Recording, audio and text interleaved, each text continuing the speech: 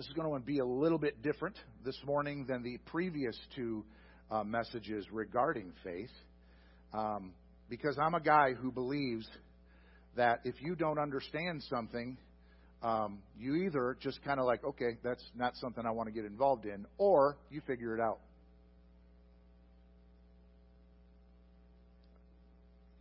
Yeah, this is a Pentecostal church, and audible amens are acceptable. I don't pull them. I don't ask you to amen or anything, but if you want to amen, you're not going to disturb me. Okay? So I just needed to figure it out. I just needed to figure it out. So let's turn this morning to Matthew chapter 6 for our text verses. There are several. Everybody knows this passage of Scripture. Everybody knows this passage of Scripture. Folk that are not even regular church attenders know this passage of Scripture. We're going to start in the 5th verse, and we're going to read through verse 13. If you're there, let's begin. Jesus was speaking here. We're, like I said, in the 6th verse or the 6th chapter of the book of Matthew. This is smack in the middle of what we call the Sermon on the Mount. This is his first recorded sermon in the Gospels. We know that he was preaching messages beforehand because of Matthew chapter 5 and all that it entails.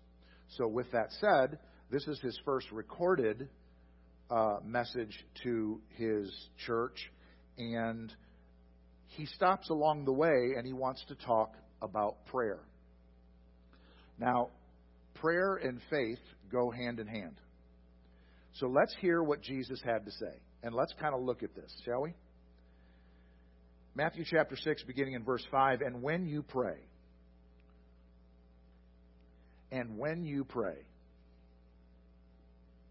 okay? So right there, you know he did not put a schedule on it. Now, I know the Bible says elsewhere, pray without ceasing. I get that. I understand that.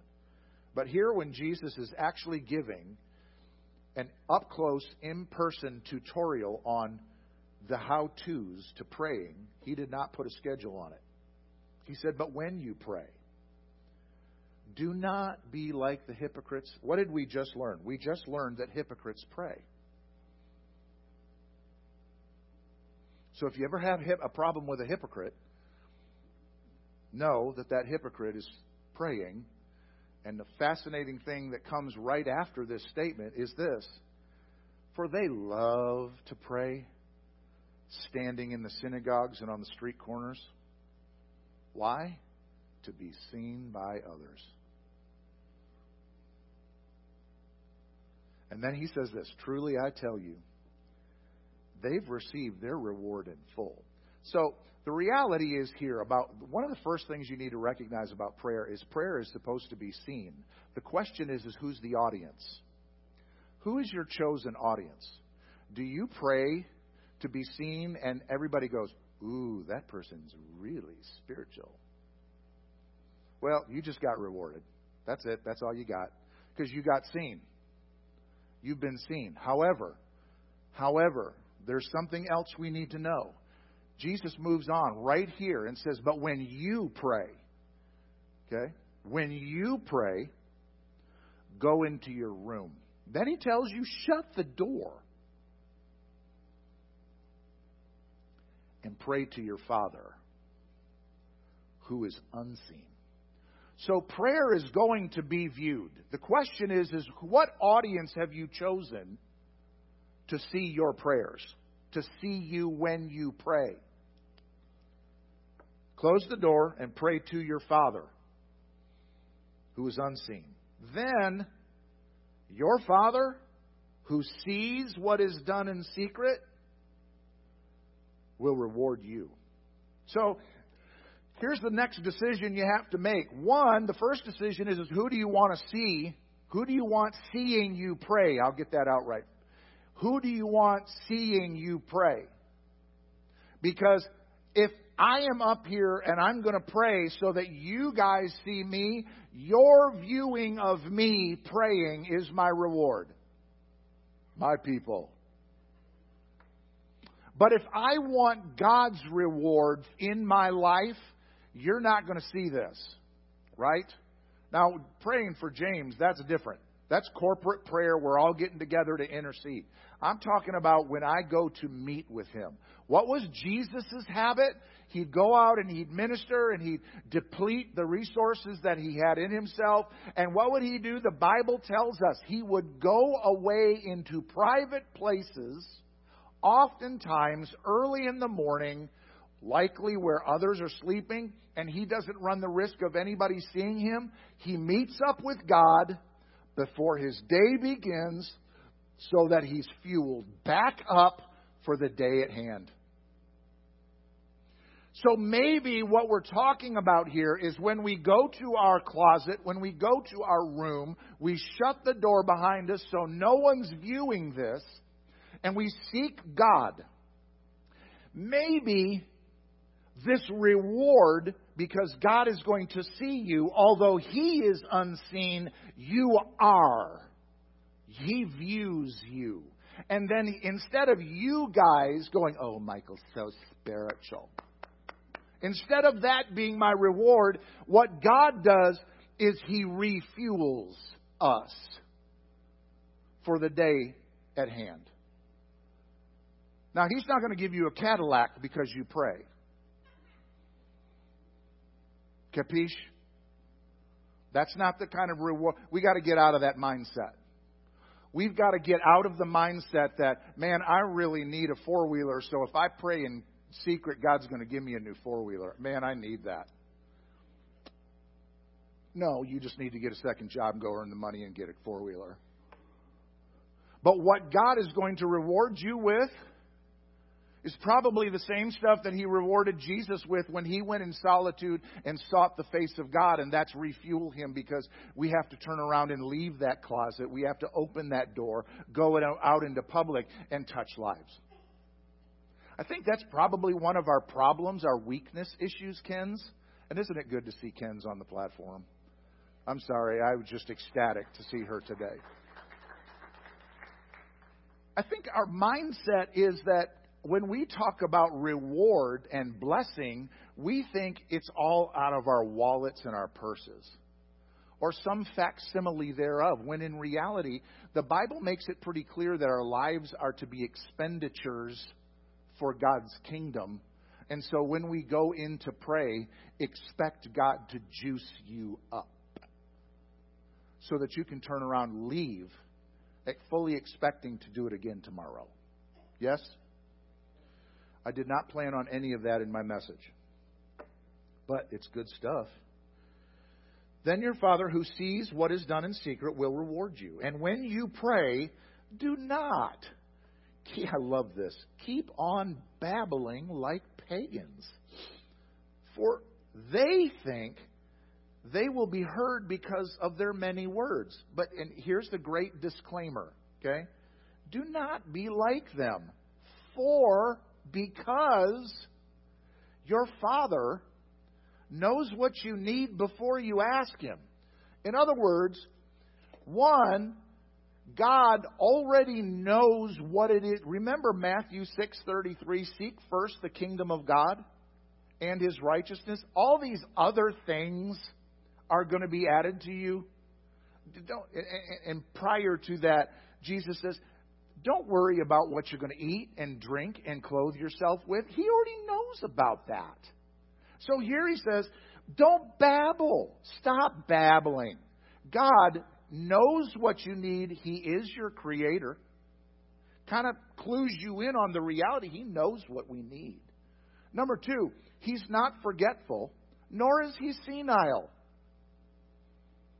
And God's not hard of hearing. If He already knows what you need, and the Bible bears that out, then why are we babbling? He already knows, so this is the advice Jesus is giving you. If you're going to go before Him, say what you've got to say, and sit down.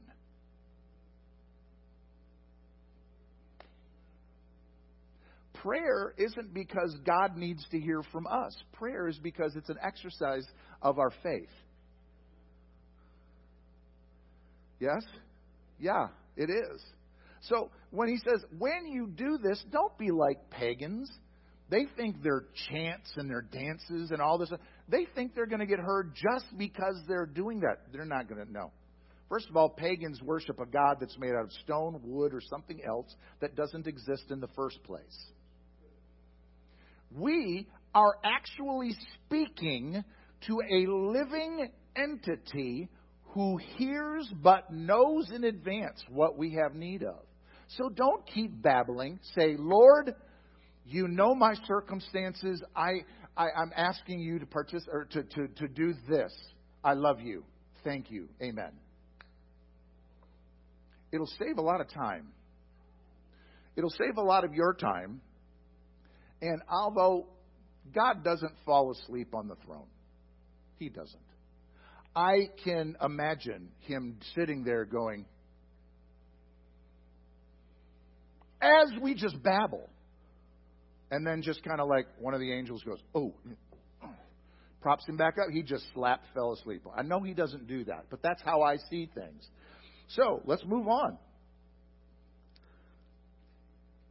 For your Father knows what you need before you ask Him. And then Jesus, this is the piece de resistance right here. Last sentence of this particular discussion before He goes into the example. This, then, is how you should pray. Our Father in heaven, hallowed be your name. Your kingdom come. Your will be done on earth as it is in heaven. Give us this day our daily bread, and forgive us our debts as we forgive or also have forgiven our debtors. And lead us not into temptation, but deliver us from the evil one. End quote. That is the model. And sometimes I think we take that model and we make it a little complicated, but that's Jesus. This then is how we should pray. Now I'm going to go into something here. Why have I elected over these past 3 weeks to preach and teach on faith this way? I'm going to give you a little something. This is a little backstory. I spent literally decades thinking that I was operating in faith simply by going to church and accepting what others had told me, what they had preached to me, and had taught me about what I was supposed to be as a Christian. Just buying it, believing it, and then trying subsequently to emulate them, all the while not understanding it all. Just didn't get it. Didn't understand it. What's worse is that in many cases,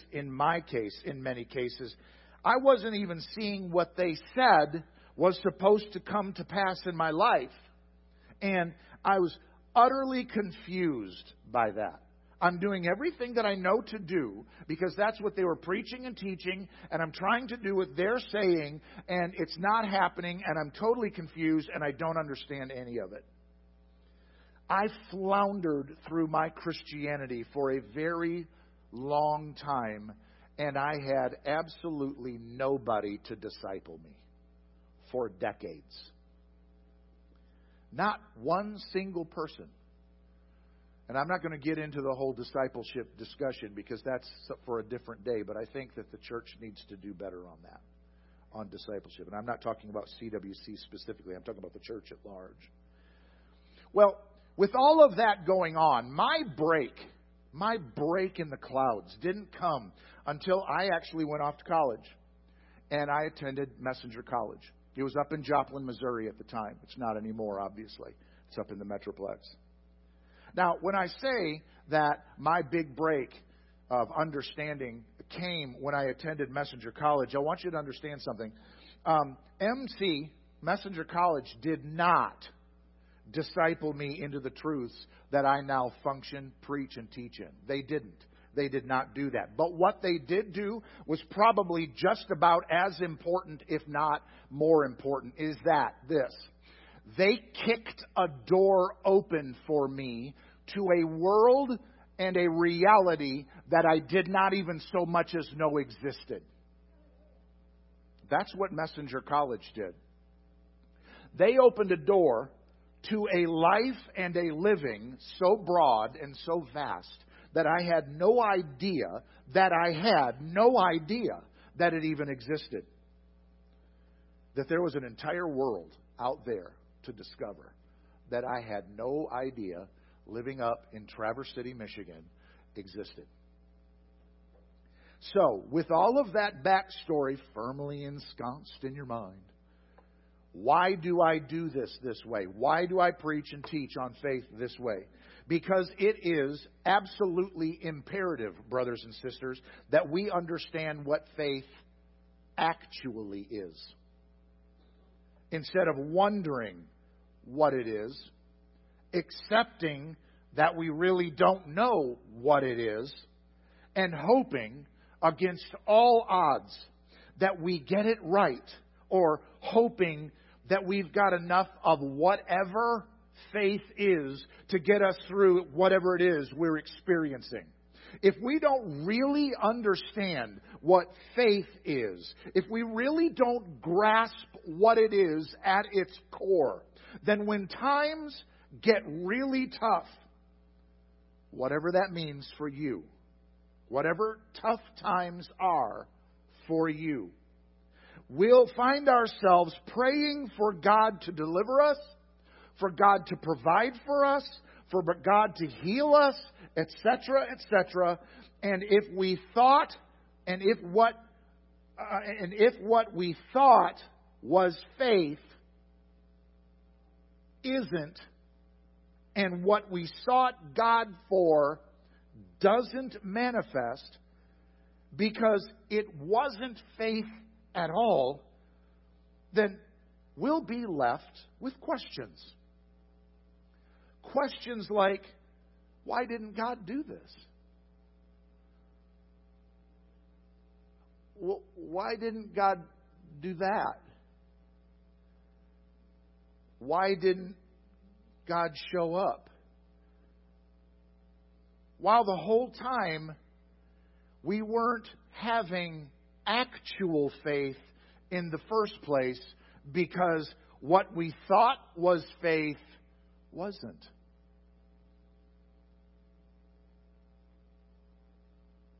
We need to grasp what faith really is. Because if all faith is to us is just hoping that what we wanted, hoping that what we need will manifest, fingers crossed and teeth gritted, then what happens when it doesn't? If we can understand what faith really is, belief in God, just God, belief that He is, belief that He exists, all faith is tied to that, not the hopes for other stuff. If we can grasp what faith really is, then if and when what we want or need doesn't manifest, it doesn't come to pass, no matter how dire, no matter how crucial, no matter how critical, we will still have Him.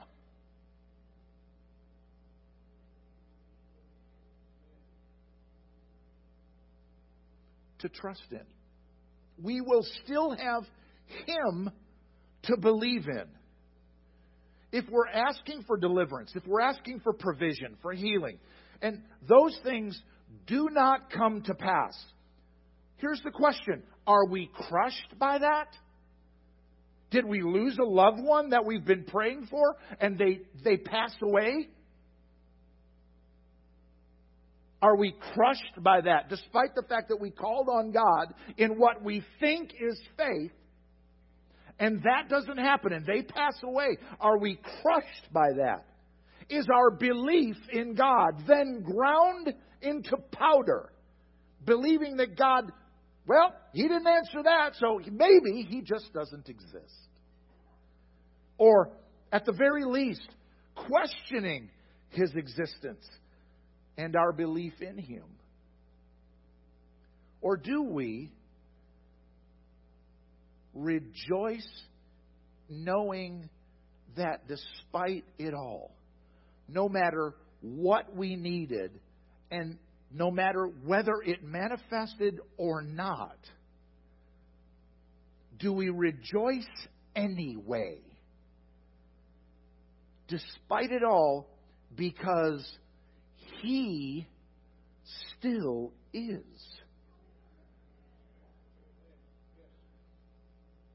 If you're confused by this line of thought, just reread the second half of Hebrews 11. People were starved. People lived in holes in the ground and in caves, barely clothed at all. No food. Some of them were persecuted and tortured and murdered, etc. To those people, you don't just willingly give up your life and your living unless you know He is. Do you think any of those people didn't cry out to God?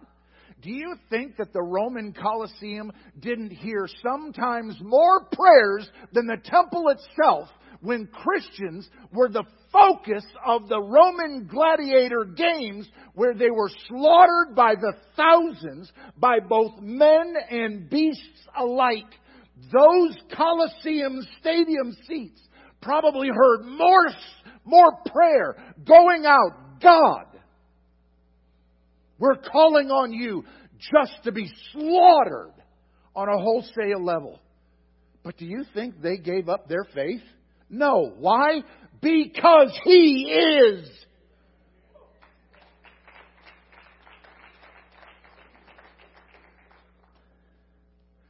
He is our substance and our evidence.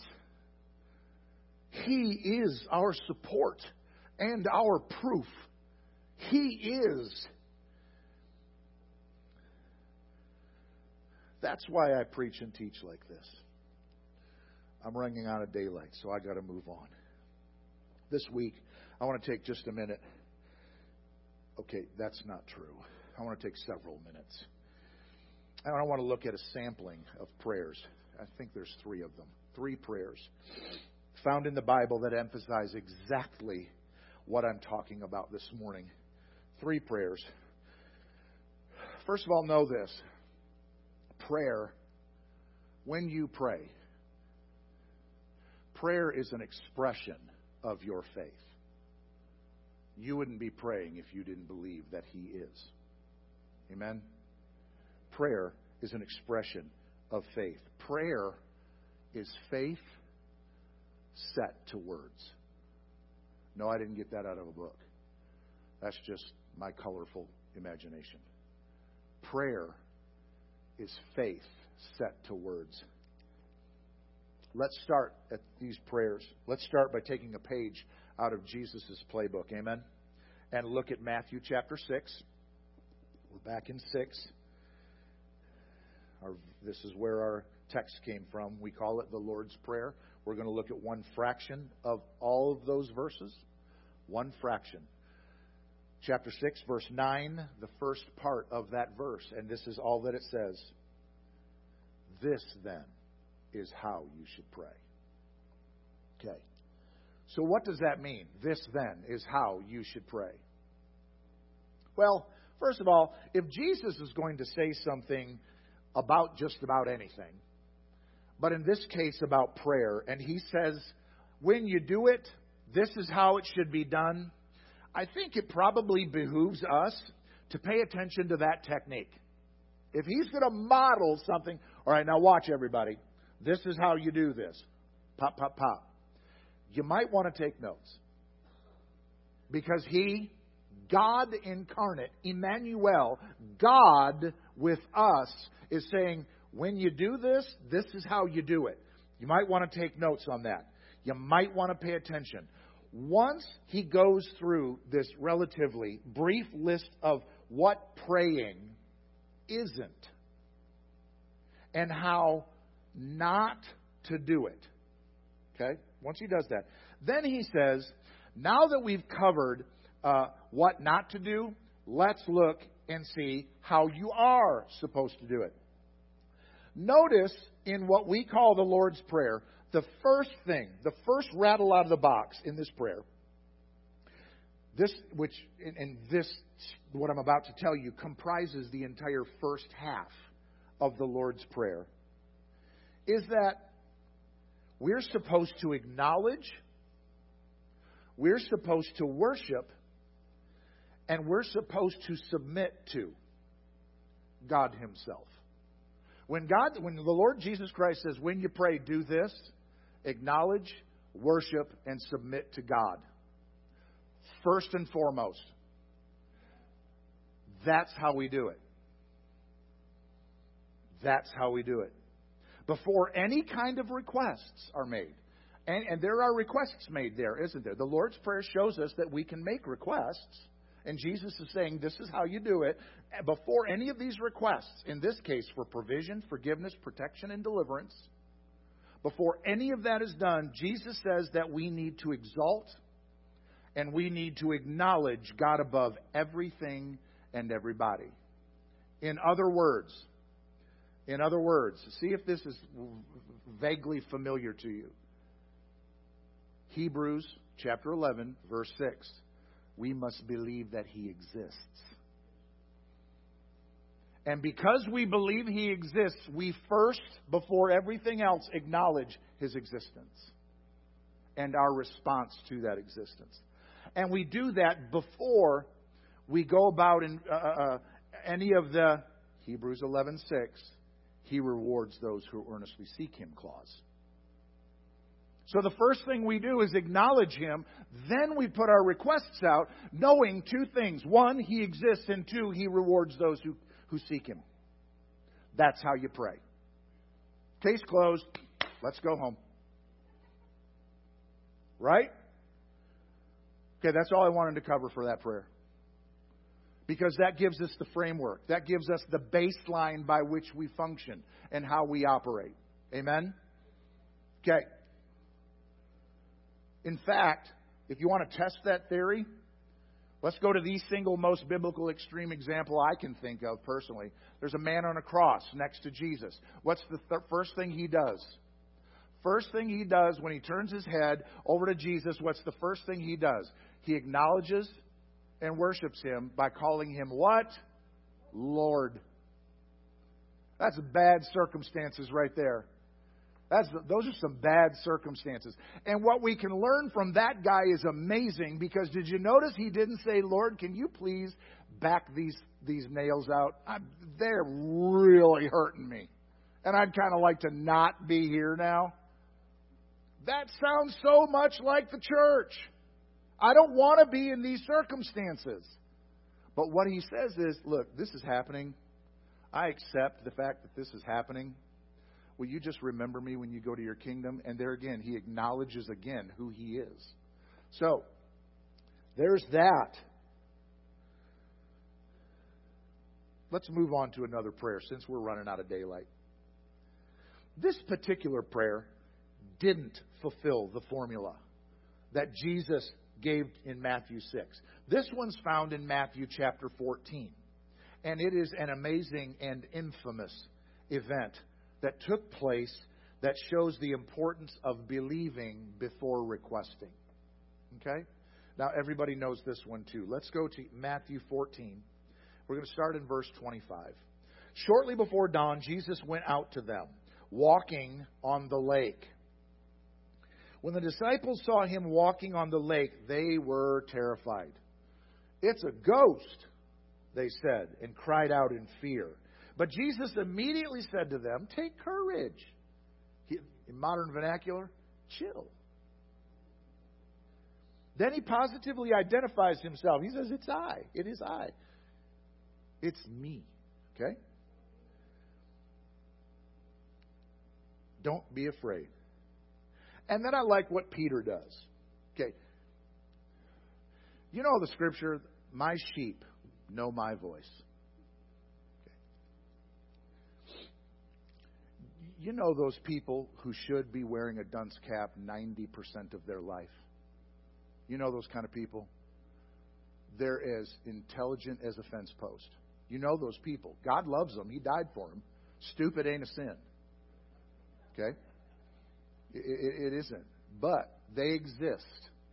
Peter, at one point in his life, was said an aforementioned fence post. Why?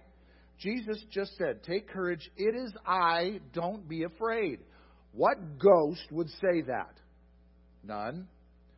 But Peter replied, and he said this, Lord, if it's you, I'm not putting it past you to be a lying ghost out there.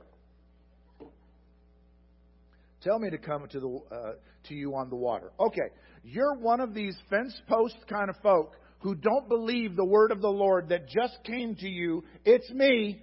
Don't be afraid. And you say, if it's you, Lord, because I don't necessarily believe this, if it's really you, bid me come. Now, if I'm an evil spirit masquerading as God, I'm going to tell him to come out just to watch his butt drown. And dumb, quantified, is he gets out of the boat. Despite the fact that the spirit he thinks is a ghost that he doesn't believe just said, come on out. I think the moral of this story is, when the shepherd's voice is heard, believe that. Because you're going to know if it's not him. Yes? Okay. Come, he said. Peter got down out of the boat, walked on the water, and came toward Jesus.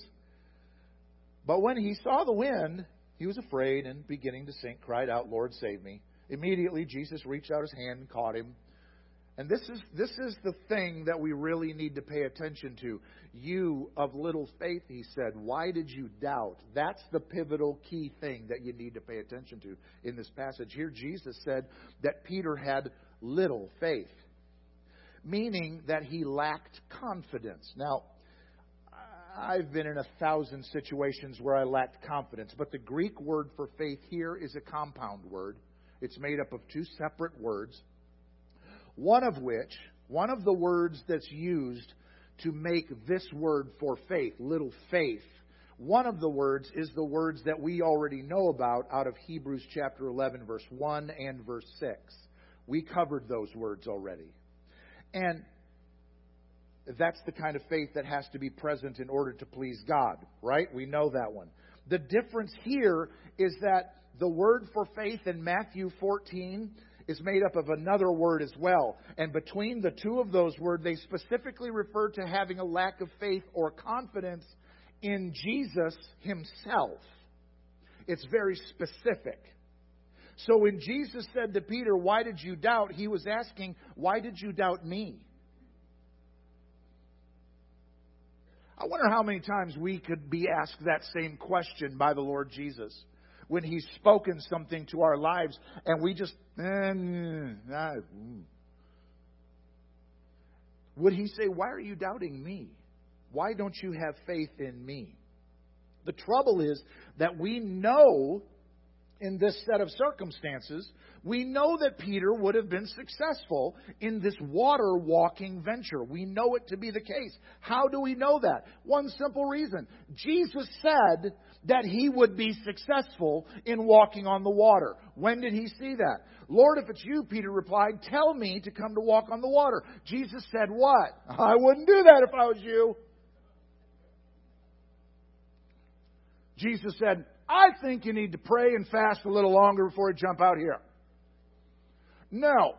Jesus made one word, a word that was all that needed to be said to ensure Peter's success in walking on water. And that was, yeah, come.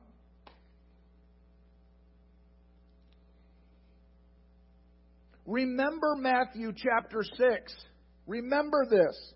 So do not worry, saying, what shall we eat? Or what shall we drink? Or what shall we wear? For your heavenly Father knows that you need these things. He knows this. It may just be me. And that wouldn't surprise me if it was just me. But I think that it's safe to say that eating, drinking, and clothing, which are some of life's most bare and basic essentials, can be extended to not drowning.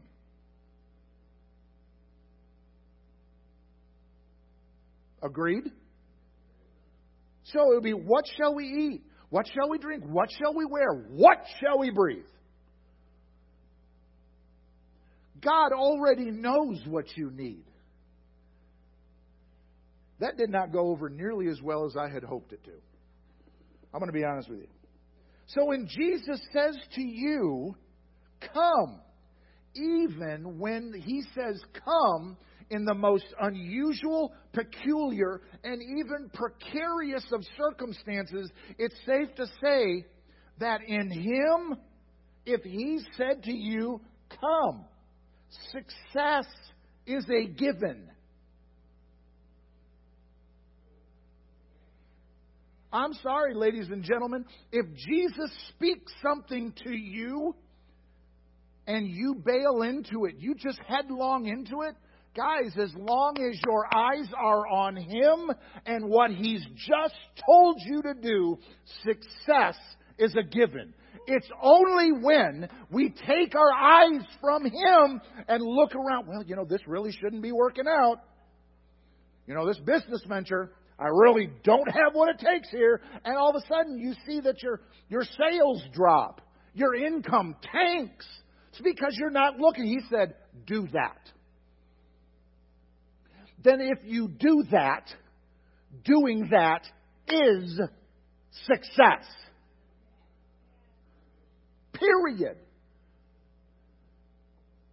God didn't set about inventing and creating mankind and stood back and looked, those three eyes, that one on the top left of his head, that just doesn't work. No, when He goes into a venture, it's success. A similar situation to this, what we just read in Matthew 14, occurs also in Mark 4. Look at Mark 4. That day, when evening came, He said to His disciples, let's go over to the other side. Leaving the crowd behind, they took Him along, just as He was in the boat. There were also other boats with Him. A furious squall came up, and the waves broke over the boat, so that it was nearly swamped. Jesus was in the stern, sleeping on a cushion. The disciples woke Him and said to Him, Teacher, don't you care if we drown? He got up, rebuked the wind, and said to the waves, Quiet, be still. Then the wind died down, and it was completely calm. He said to His disciples, Why are you so afraid? Do you still have no faith? Despite that everyone here knows this story, let's go ahead and break it down anyway. Unlike Matthew chapter 6, our reference we just completed, this time Jesus is in the boat. He accompanies the disciples in the boat to cross to the other side of the lake. In fact, Jesus says as much. He said to His disciples, let's go over to the other side. Believe it or not, when Jesus, as is the case, every time Jesus opens His mouth, that statement right there, let's go over to the other side, that's really important for this reason. And I was just hitting on this just a second ago. If you make a decision to do something autonomously, if you just decide, you know what, today I think I'm going to go do X, Y, or Z. That's of your own free will. That's fine. But when you do that, you're on your own. It's anybody's game at that point. That's life. It's okay. But if something goes wrong, that's just life, right? And everybody's had that kind of stuff happen. However, here again, if Jesus tells you to do something and you obey it, then that decision is one that transcends any and all earthly variables. The decision stands outside of any and all earthly influences. The Lord has a plan. If the Lord has a plan and He invites you to be involved in it, and if you align yourself with that plan, then success is guaranteed. Why is that the case? Simple. It's because it's not your plan. Sometimes our plans work out great. Sometimes our plans work out, don't work out, 50-50, that wasn't what I hoped. Sometimes our plans tank. That's just life. Right? But if it's His plan, that's a totally different animal. He says, if He says you can walk on water, ladies and gentlemen, guess what? You can walk on water. If He says you're going to the other side, then guess what? You're going to get to the other side. Winds and waves are utterly, completely irrelevant when it's His plan. Matter of fact, this isn't just wind and waves. I'm from the Great Lakes. I've seen wind and waves. But the Bible says this was a furious, meaning it was ticked off. Furious squall. Winds and waves are irrelevant to His plans. The fact that, to our eyes, our boat looks like it's going to sink. For Him, guys, that's just a non-issue. It is not a problem for Him. It is incidental. These things do not matter to God. In fact, what you like to know, would you like to know just how unimportant storms are to Him? Would you like to know how unimportant they are to Him? Listen to this. When this particular storm hits, I want you to listen to this now. I want you to think about this, and I want you to use your imagination. Jesus is sleeping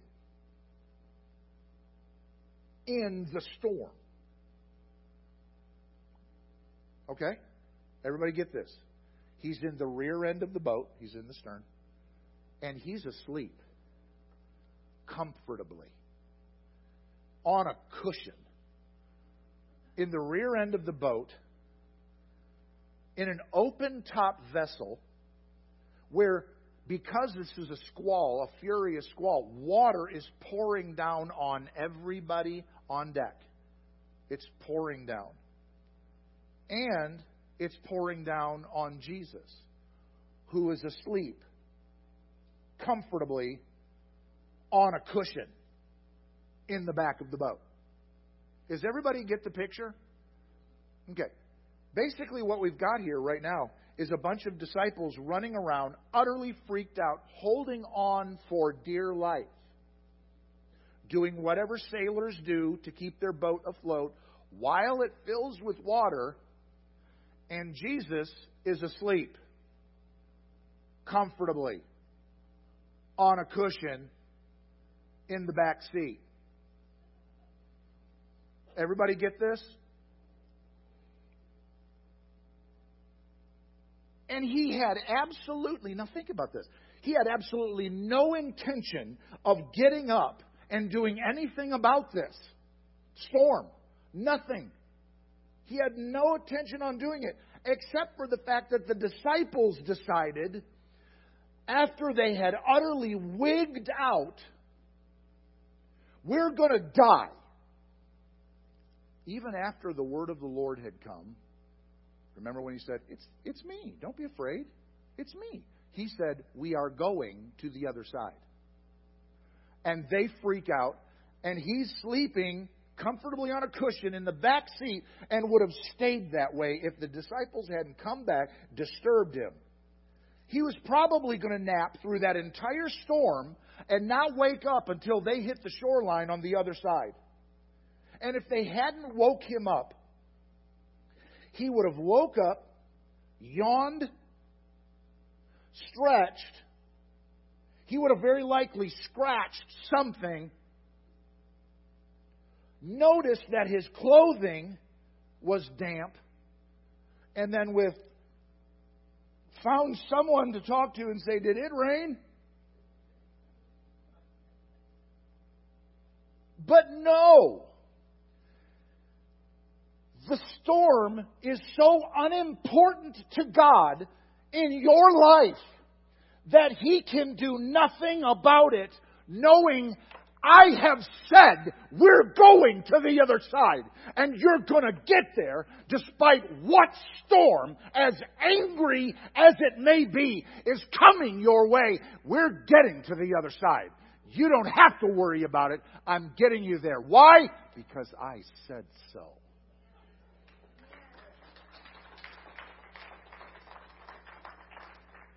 That's how irrelevant the storms of life are to God. When He speaks, if He has a plan and He invites you to participate in it, I don't care if there's a storm. He doesn't care that there's a storm. He's spoken. The storm is going to bow.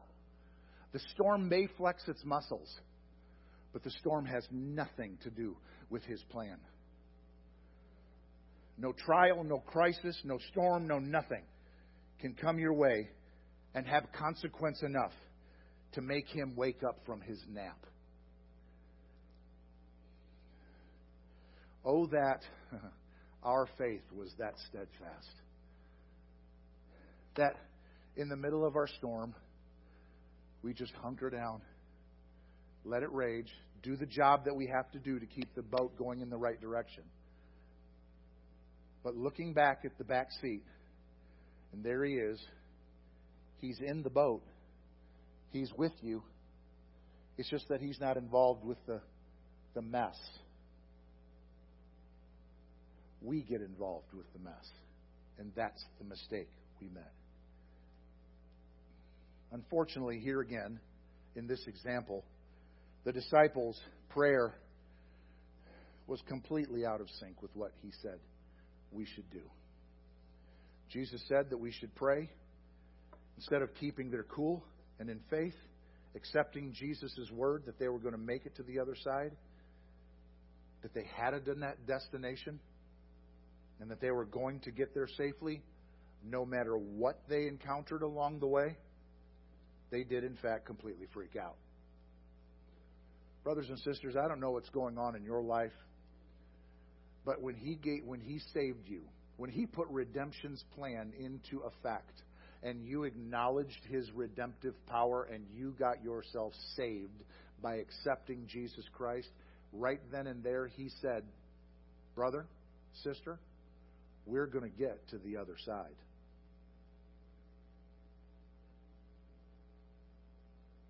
And no matter what you're experiencing, if it has to do with your marriage, your family, your health, your finances, or a myriad of other things, look at me. It doesn't matter. Those things do not affect the divine plan of when you launch from the beach, you're going to get to the other side. Well, the disciples freaked out, and I'm coming to a close here very quickly. The disciples woke Him and said, Teacher, don't you care if we drown? I like how the Scriptures portray Jesus right here. I love this. This is what the Bible says. He says, He got up, remember, sleeping comfortably on a cushion in the back seat. He gets up. He's just been accused. Don't you care? What's wrong with you? He gets up. He rebukes the wind and said to the waves, Quiet, be still. And the wind died down. It's completely calm. He said this to the disciples. Why are you so afraid? Do you still have no faith? Notice, He rebuked the wind. And like a whipped pup, the wind tucked its tail, went to a corner, circled around and around, and quietly laid down. I realize that we don't typically see Jesus in this light, the way I'm about to present Him. Unless, of course, it has to do with something like the temple and money changers or His revelation. One of those, fine. But typically we don't think of Jesus like this. But I'm sorry, I don't think that when Jesus was aroused from His sleep by the disciples, that when He woke up, He was very happy. I just don't think He was very happy. Here He has the point of the spear of the soon coming church, shaking him and hollering at him, waking him up from a rest that he desperately needed, saying, "Don't you even care that we're about to die?" I think he came up out of that sleep rather unhappy that they weren't even able enough to muster enough faith to believe it when he said that they were going to the other side. After he rebuked the wind, I don't even know if Jesus, when he's standing there at the side of the boat, rebuked the wind, told it to be quiet. I don't even know if at that point he turned around to the disciples. I don't know that he even turned around. If he just kept looking out on the sea, quiet, peaceful, and with his back to them, I can just hear him say, "Why are you so afraid? Do you still have no faith?" That's when the Bible says that they utterly freaked out again. Who is this guy? That's what the Bible says. They didn't relax in their confidence during the storm. They didn't. They didn't even worship. They didn't even exalt his name before they made the request. They didn't do anything. They freaked out. They screamed an accusation at him. They screamed an accusation at Jesus. Emmanuel. God with us. Don't you care if we drown? Isn't that how we act sometimes?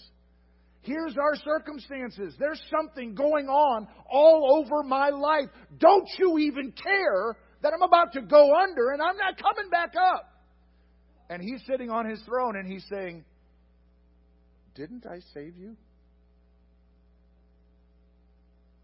Didn't I save you?" Well, then you're not going down until I say you're going down.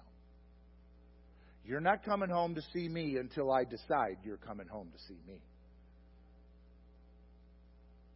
And whatever the circumstances are wherein you do come to see me, I'll make it so that all of it, no matter how ugly and grotesque it is, all things work together for the good who are the called because I say so.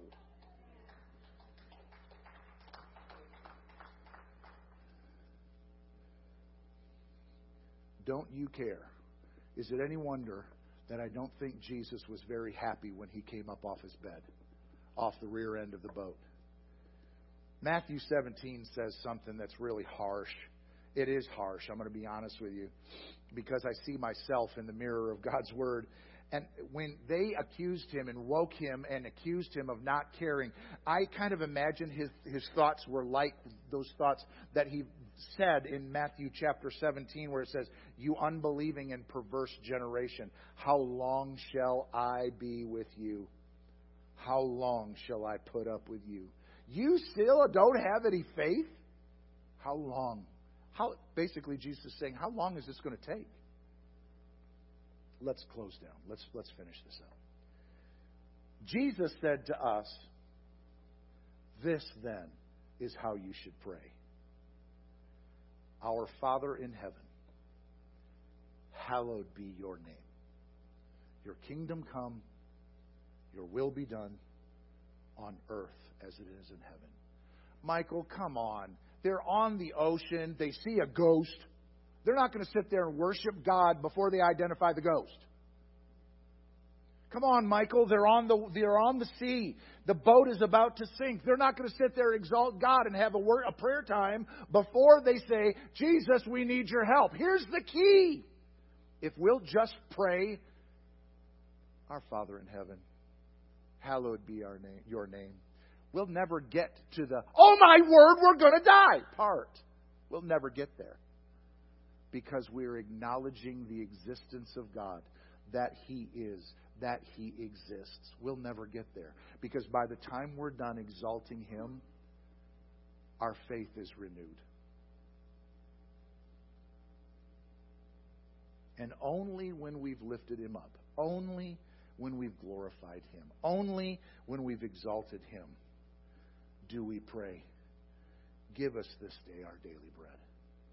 Save me from my storm." Forgive me of my debts as I forgive those who are my debtors. And lead us not into temptation, but deliver us from the evil one. Faith is prayer, or prayer is faith put to words. So if we just follow Jesus' playbook, if we'll just do that, we'll be all right. Amen? Let's stand.